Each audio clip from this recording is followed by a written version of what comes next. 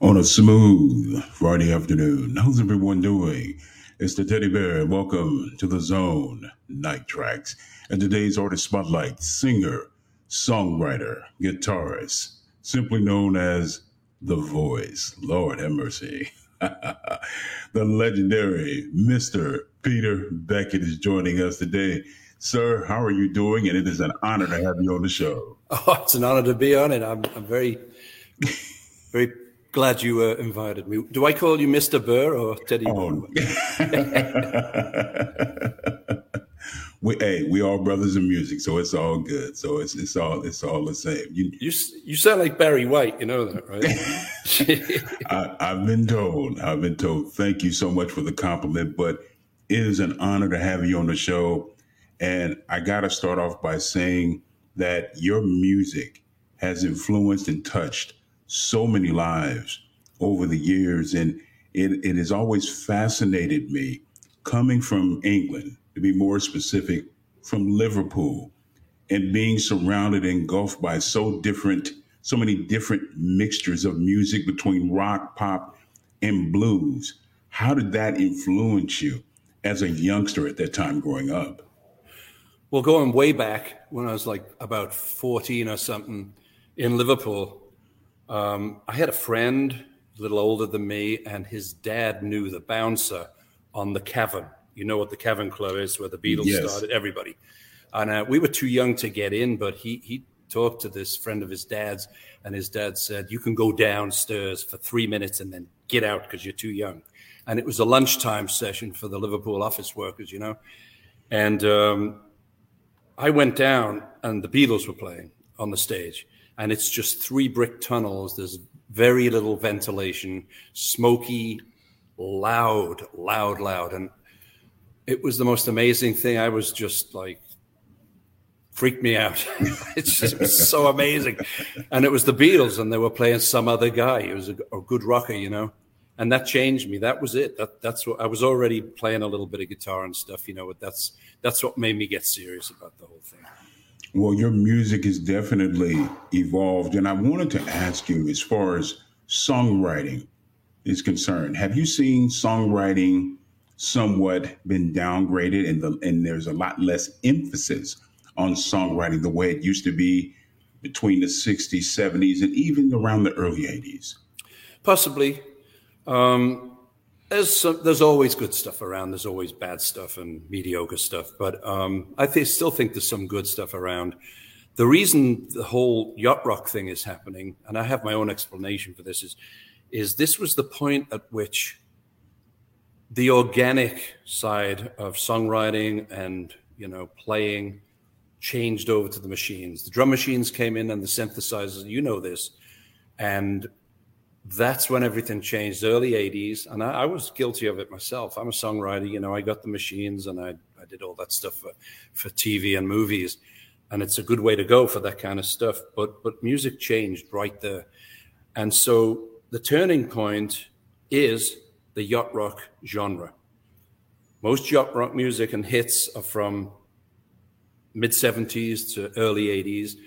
And all guitar, piano, Hammond organ, harmonies, 3-part harmonies, very organic stuff, you know, before all voice tuning and all the synthesizers came in. So, you know, that was the start of changing everything. And I don't really know what's going on anymore. I'm sticking to my guns and doing what I do. Right. I understand. I mean, I remember on many occasions in my living room watching the Midnight Special and seeing great artists perform and actually sing, actually having the ability to pick up an instrument and play. And I'm saying somewhere along the way, we made a right turn to Albuquerque, and we seem to have lost a lot of that. Yeah. What are your feelings on that? Where do you think, I guess in some way, are the musicians to blame, or do you think it's just the pressure of the music industry in general forcing a lot of these artists to become quote unquote commercial? Well, it's nothing like it was for me. Trying to get a song in a movie when it was my turn, I kind of escalated myself beyond the cattle call. And we're you know, I knew the music supervisors and stuff, and I already had a bunch of movies logged in. So I got to the point where they'd just send me a tape of the scene from the movie and say, write a song for this. And, you know, it would get in or it wouldn't get in, but it was a simple procedure, and I'd get paid a decent amount of money and I'd get a piece of the action and stuff. Now bands, you know, they're like paying to play. You know, it's like these guys say, hey, we'll put your song in this movie, and if you give us the publishing for it or give us some money, you know. So I don't really, like I said, I don't really understand the music business today. It's a little strange. Well, that's being kind when you say that. I mean, during that time, I think a lot of artists were just happy to have the ability to play live. Yeah. Being discovered. It was just a thrill of that camaraderie. And I wanted to ask you, and it's always kind of boggled my mind. How is it that you can start off as a group, as a collective entity, an energy, all for one, one for all? Then all of a sudden you have egos that become involved. And then all of a sudden, oh yeah. And all of a sudden they say, wait a minute, mate, we were together. What happened? Do you think, is it the label or just the idea of more monetary gain, and it just infuses an ego, telling people that you're better than actually what you really are? I think most bands that have been around for a while, I'm amazed by bands that have actually stayed together and have all the original members and stuff, you know. But it's not always possible with most bands, you know. It's egos, you know. People try to take over things, and there's lots of inside stuff that goes on, and it's a shame. I mean, think about it. You know, the Rolling Stones, Lennon and McCartney didn't like each other at the end. You know, the Eagles, oh my God. Yeah. I mean, there's film of them literally fighting on stage on mic, you know, it's crazy. So, you know, even bands in the yacht rock genre, you know, all the bands have problems, you know. Right. Guys leave and, you know, claim this, that, and the other. It's just the way it is. Right. I guess from an outside looking in, I've always looked at it that, you know what, as brothers, we're going to have disagreements. We can agree to disagree. But at the same time, this is our baby. We all come together. We have one common goal, because we can sit up here and have solo projects and do our own thing. But at the end of the day, this is our baby. This is our mothership. Yeah, but the baby gets old and gets older still. Right. And then it's not a baby, you know. Do you think a lot of times it takes away, when you're in a group collectively, it takes away from the individuality as far as being able to express yourself as a musician? No, I've never really had that problem. I was the lead singer in Player, and it was basically, in the end, all my music. It wasn't in the beginning. It was me and J.C. Crowley. But he left and others left, and I continued making albums with my music, you know. So that's what I do. I was in Little River Band for 8 years, and I was standing in the back, you know, playing their songs. But the one thing that was good about it, they'd bring me down to the front every concert, and I'd sing Baby Come Back, and it would, you know, place would go crazy. So I've always had my shot, you know, my shot to get out there. So, you know.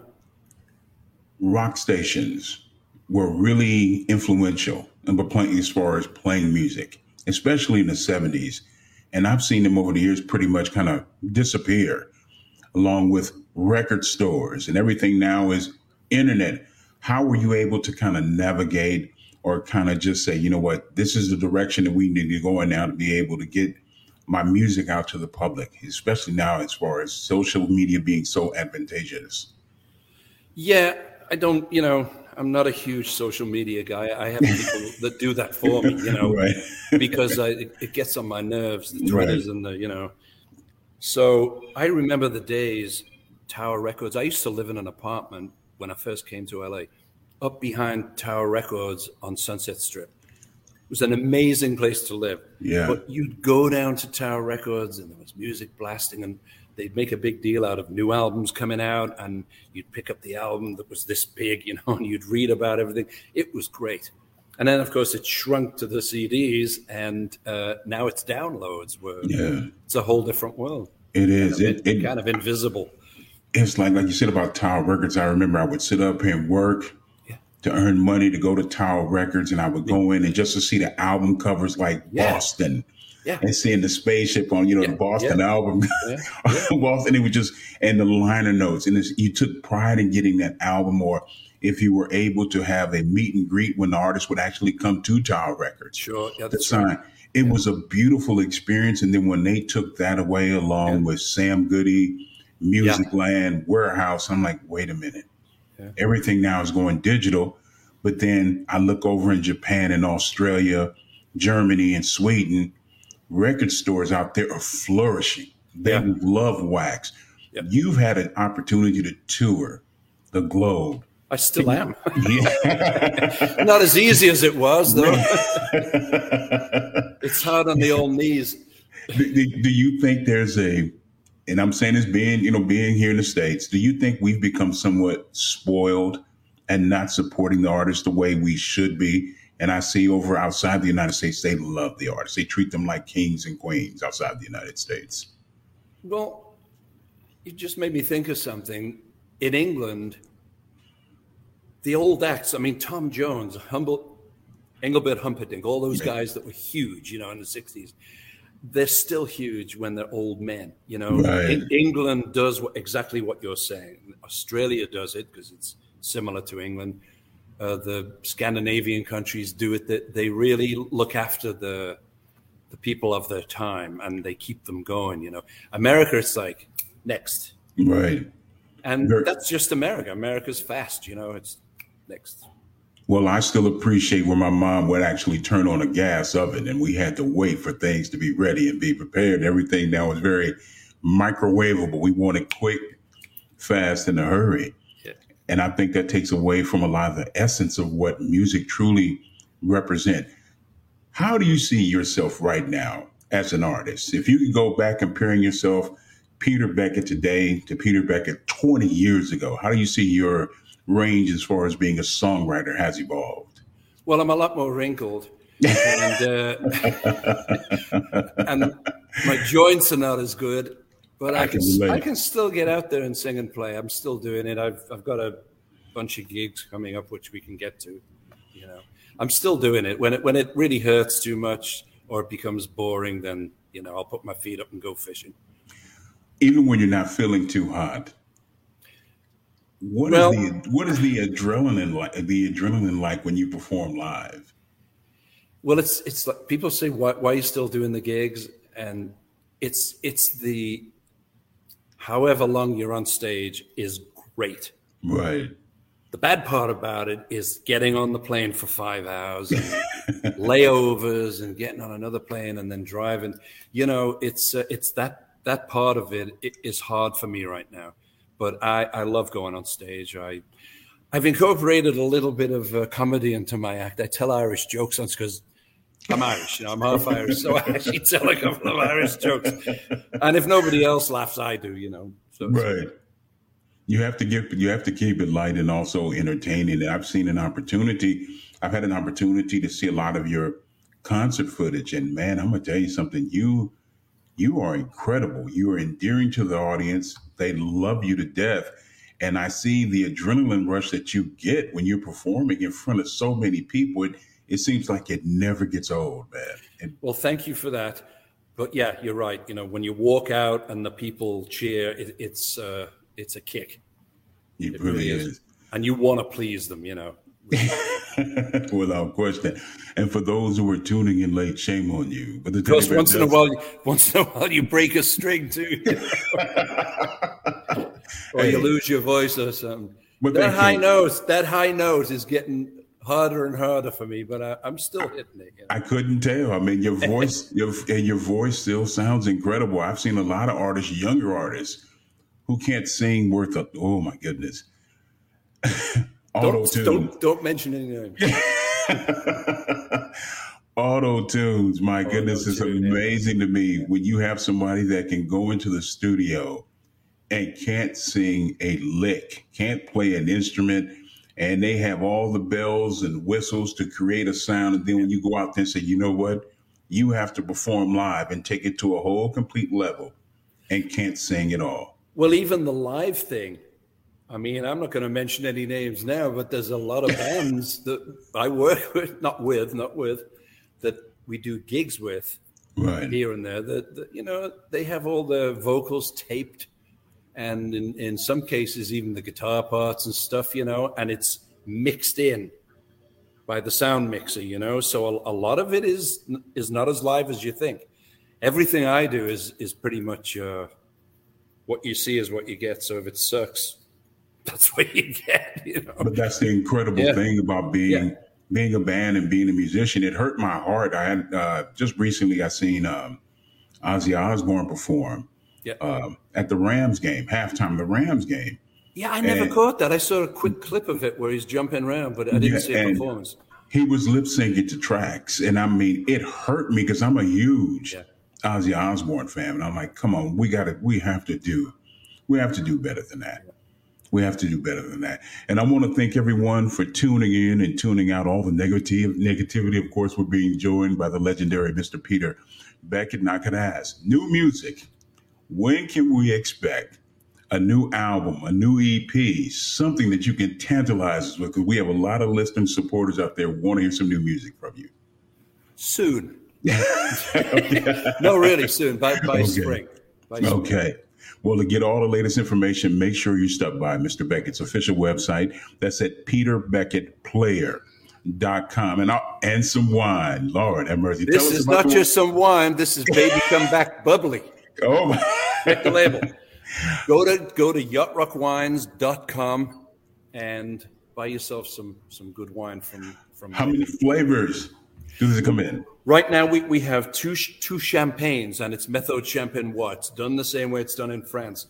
We have a Grenache Rosé, which is beautiful, and we have another Baby Come Back Bubbly, which is a Blanc de Noir, and that's a white, and that's really great too. And we're going to come out with a Cabernet and a Chardonnay soon, but this is running out, this particular one we've got here, the first release, and we won't be doing that anymore. So yachtrockwines.com. Get it while it's going. Yes, Lord. So it is written, so it shall be done. Thank you, family. I see all the positive vibes. Hey, we have a couple of people saying, Mr. Beckett, can you please send us some wine? Hey, it's not free. Incredible. What kind of guitar do you play currently? Me personally, I have a Gibson, and I love my Gibson. What kind of guitar are you playing right now as far as on your live performances? Or do you use that for live and it's also being used in studio sessions as well? I used to be a Stratocaster guy all the way through Little River Band and later player. And then I got into the Les Paul, and I found myself a Dickie Betts model Les Paul. Okay. Gibson Les Paul, and they only made a certain amount of them. I don't know how many, but then you don't see them around. And it's the Dickie Betts model. It's a custom shop job, and that's all I play. That's what I take on my gigs. That's what I play at home. It's just the best guitar I've ever had.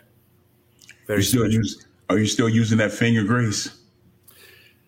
You mean fingeries? Yeah. Yes, I need some stuff to spray on my fingers, not just the strings, I'll tell you. Some real fingeries. I understand. I want to thank everyone for tuning in, and make sure, again, stop by Mr. Beckett's official website. That's at peterbecketplayer.com. And don't forget yachtrockwines.com. There you go. I want to ask you about your time in Little River Band. What was that like? It was. Oh, my wife is interjecting. It's at playertheband.net. Very important. Playertheband.net. Okay. Thank you, my I'm sinking into the shadows here. I've got a skylight over me, and it's late afternoon, so I'm disappearing. I'm turning into a vampire. Oh, hey, there's nothing wrong with that. So Little River Band for me I already was way into my my film and TV career, and we had the same manager. I wasn't playing live anymore, a period of about 10, 15 years. And it was around 1989, and we had the same manager, Paul Palmer. And I got this phone call from him, and he said, Graham Goebel has left Little River Band, and they've got an Australian tour and an American tour, and they're shooting a video right now from their album Get Lucky, 1989. And he said, he won't be in the video. Do you want to stand in for him? And they shot it in LA at some cowboy club. And I stood in, and I learned the song, and it was lip synced anyway, so it didn't really matter. But I stood in, and then about 2 weeks later, they asked me to go to Australia and do like a 2-month tour or something. And truthfully, I didn't want to go because I knew what would happen. All my contacts would kind of disappear, and I wouldn't be on it, And I just had to do it. Something just happened, and I had to go. And I did it, and I ended up in the band for 8 years after that, playing live every year, touring. And some of it was the time of my life. I went to the Great Barrier Reef and went to Australia, God knows how many, maybe 8 times, 10 times, and toured America that many times with them. A lot of gigs, just they still do 1 million gigs a year. It's crazy, but it's living on a bus, basically. And the crew was on the bus too, so and they're Australian, so it's so it's a little bit crazy, but some great memories, some really great memories. Well, I just had a question from the chat room. They wanted to know, have you ever thought about actually writing a book? I am writing a book. I've been writing this book since I was in Little River Band, which is a long time ago. And I've got about 320 pages right now, but things are still happening. Do you know what I mean? I don't want the end of the book to be that I die, so I'm kind of looking for a good ending, some high point. But there's some really good stuff in there. It's all about Liverpool in the early days, the Cavern and all the Mersey, the whole Mersey beat thing. And then coming to America, getting a #1 record, and and then Little River Band, and then the other side of the hill. And I'm real honest about it, and I dedicated it to young kids who are thinking about getting into the music business. And I say, read this book, and I've been honest. It's up and it's down. It's a roller coaster, and make your decision after you read this. Right. I want to expand on that a little further. You have a lot of people out there that want to get in this industry that we call music, and you've seen it all and experienced it all. How important is it that you have stability and the certain people around you to pretty much protect you from yourself, not allowing you to get caught up in other devices? Because when you surround yourself with a bunch of yes people, they'll tell you things that are not productive for you. How have you been able to navigate through that over the years? Well, for me as a kid, just starting out, my folks didn't give me any crap about, not having a job. You know what I mean? I was playing in Europe and everything when I was 17, and I did the whole German thing. My parents backed me. They let me do what I wanted to do. And I think that was really, really helpful for me. However, somebody asked me this. It's a young piano player, son of a friend, recently, and he said, I want to get into the business. Should I do it? And I said, you have to be 100%, because, you don't always get what you want. You have to be 100%. If you're not 100%, don't even think about doing it, because, it's lightning in a bottle. It certainly was for me. I was lucky enough to get success. And, that's one in what, I don't even know. The chances of actually getting successful. There's people a lot better than me who've never made it. So you got to be 100% and understand that it's kind of a dichotomy, because you have to be 100%, but you've got to know that you may not make it too. So it's a weird thing, but I've talked about all this in the book, and hopefully I'll have the book finished by spring as well as my CD. It's taken me 20 years so far. Hey, that's not a long time. You have a lot more to go. Yeah, I think so. You have a lot more to go. I look back over the 70s, and I had the pleasure of conversing with Chuck Negron from Three Dog Night. I watched a little bit of that. Yeah, and some of the things that he went through and experienced, and it's definitely a blessing to have him still here. Yeah. And I look at a lot of great artists in the 70s that we lost to excessive behavior because it's things that they wanted and they couldn't deal with the pressure. How have you been able to deal with the pressure being an artist when you have so many people pulling you in so many different directions, especially when you were on a major record label at the time? Yeah. Well, I've been through that.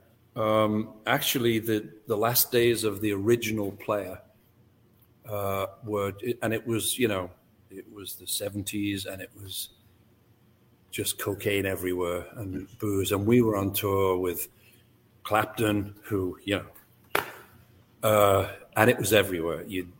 Dressing room, just before you walked on stage, somebody's holding a spoon up your nose, and it was everywhere. And, I wasn't totally innocent. I partook a little bit, but some people are more susceptible, and some people in Player were more susceptible. And it was the last night of the Kenny Loggins tour, I think. Can't put a year on it, but I don't know, maybe 1980, 1981, I'm not sure. And the band, the original Player band, a couple of people were totally out of control. I got into a fight with somebody, and just for being so out of it, and doing stupid things. And I just went back to my hotel room, and I called the manager, and I said, I'm done. I'm out. And the rest of the band tried to get a record deal without me, and they couldn't. So I gathered what decent members were left, and went on and did several albums more as Player again, And to your point, I'm not as susceptible as a lot of people are. Right. A little bit of this and that in moderation. I'm not like, I am in no way an addict to anything. Right. Like I said, I just seen it, growing up, because we're both 21 and we've been around growing up, and I've seen it firsthand. I'm like, wow, it's incredible as far as what peer pressure can do to you to be quote unquote cool, or to be in part of the in crowd, to do things like that and really destroy yourself. And I consider it a blessing and an honor that you're here. You are still making fantastic music. Your live concerts are on a whole nother level. The listeners, as well as myself, can't wait to get some new music from you. And when it's ready, please send it to us. And also, again, give us the information about the wine again, because we have a lot of listeners who want to definitely purchase some wine. Okay. The only thing I got to say about the wine is yachtrockwines.com. Get it while we've still got some, because it's really, really good. Okay. And I just want to say, got a gig, a bunch of original yacht rock artists. We've got a gig on October 15th, Family Arena in St. Charles, Missouri, Orleans, Firefall, John Ford Coley, Walter Egan, and the Babies. Wow. Okay. So that's October 15th. I'm gearing up for that right now. I'm starting. Okay. Okay. Restring my guitars and stuff. There you go. So come on down. We got another gig in California, November the 5th, Rancho Cucamonga, Victoria Gardens. So if you're in California, come on down. You'll have a blast. You heard it here first. Every song's a hit. There you go. Yeah, it is. Every song's a hit. By train, plane, or automobile, even if you have to get on a Campbell, make sure you go see Mr. Peter Beckett live. Lord have mercy. Yes, Lord. Thank you so much for joining us today. It was an honor to have you on the show. This is your home away from home. Whatever you need, please do not hesitate to let me know. Continued success, and I can't wait for that new album to come out, sir. Thank you very much, Mr. Teddy Bear. Hope to see you again. All right. The legendary Mr. Peter Beckett here in the zone of LOTL Radio. I want to thank everyone for tuning in and tuning out all the negativity on this ride Night Traxx. Lord have mercy. Oh, want to let all the fans know we got some more for you. Why don't you join us this coming Sunday, September the 25th, 12 p.m. Central, 1 p.m. Eastern, 10 a.m. Pacific Standard Time, as we welcome the electrifying guitarist, Mr. Eric Gales, will be joining us. But again, family, make sure you stop by Mr. Beckett's official website to get all that pertinent information, upcoming tours, and also be sure to purchase his wine. You know, the teddy bear loves a good glass of wine. Lord have mercy. And as in always, keep it soulful here in the zone of LOTL Radio. Night Traxx. Lord have mercy. Lucky Land Casino, asking people, what's the weirdest place you've gotten lucky? Lucky? In line at the deli, I guess? Aha, in my dentist's office. More than once, actually. Do I have to say? Yes, you do. In the car before my kids' PTA meeting. Really? Yes. Excuse me, what's the weirdest place you've gotten lucky? I never win and tell. Well, there you have it. You can get lucky anywhere, playing at LuckyLandSlots.com. Play for free right now. Are you feeling lucky? No purchase necessary. Void where prohibited by law. 18+. Terms and conditions apply. See website for details.